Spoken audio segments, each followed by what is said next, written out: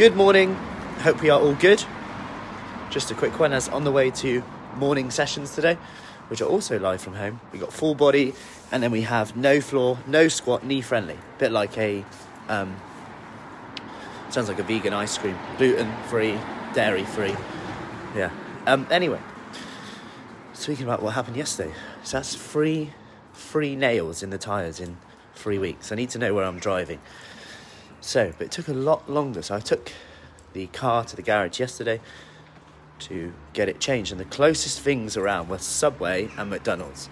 I needed Wi-Fi. So I went into McDonald's. And what I thought would be about an hour was about 3 or 4 hours.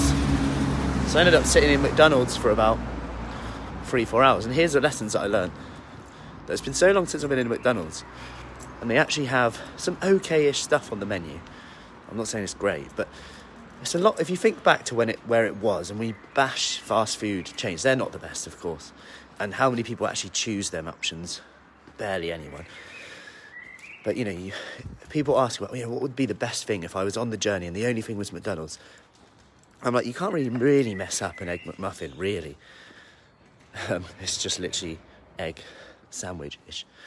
Yeah, you do well to mess that up, to be fair. But what I learned was, one, how cheap and annoyingly nice their latte and coffee is.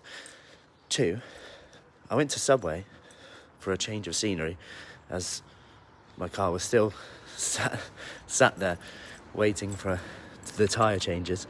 And the Subway salads were incredibly good. For £5, I can get a salad with about 8 of my 5 a day. Loads of different meat choices, vegan options, vegetarian options. And my point in here is I spent half the day in McDonald's and Subway and then ended up with a latte, a coffee, sparkling water, and a chicken and bacon salad, which, if I was to look at calories, would be around about 700-800 calories, and that's half a day. Which, when you think about it, if you think back to what might have been one day, if we were at a service station, there was only a McDonald's, your choice would literally be a Big Mac. If there was only a Subway, it would literally be a big sandwich, like a foot-long sandwich and whatever.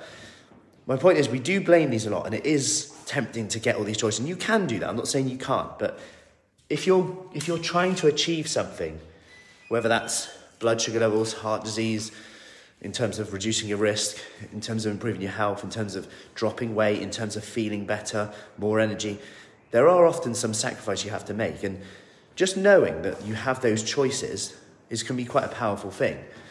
And I'm not saying you have to make them choices all the time, but if you are on the go a lot, or you are starting to socialise a lot more, we do have to start to pick and choose a little bit, or just accept that our results may slow.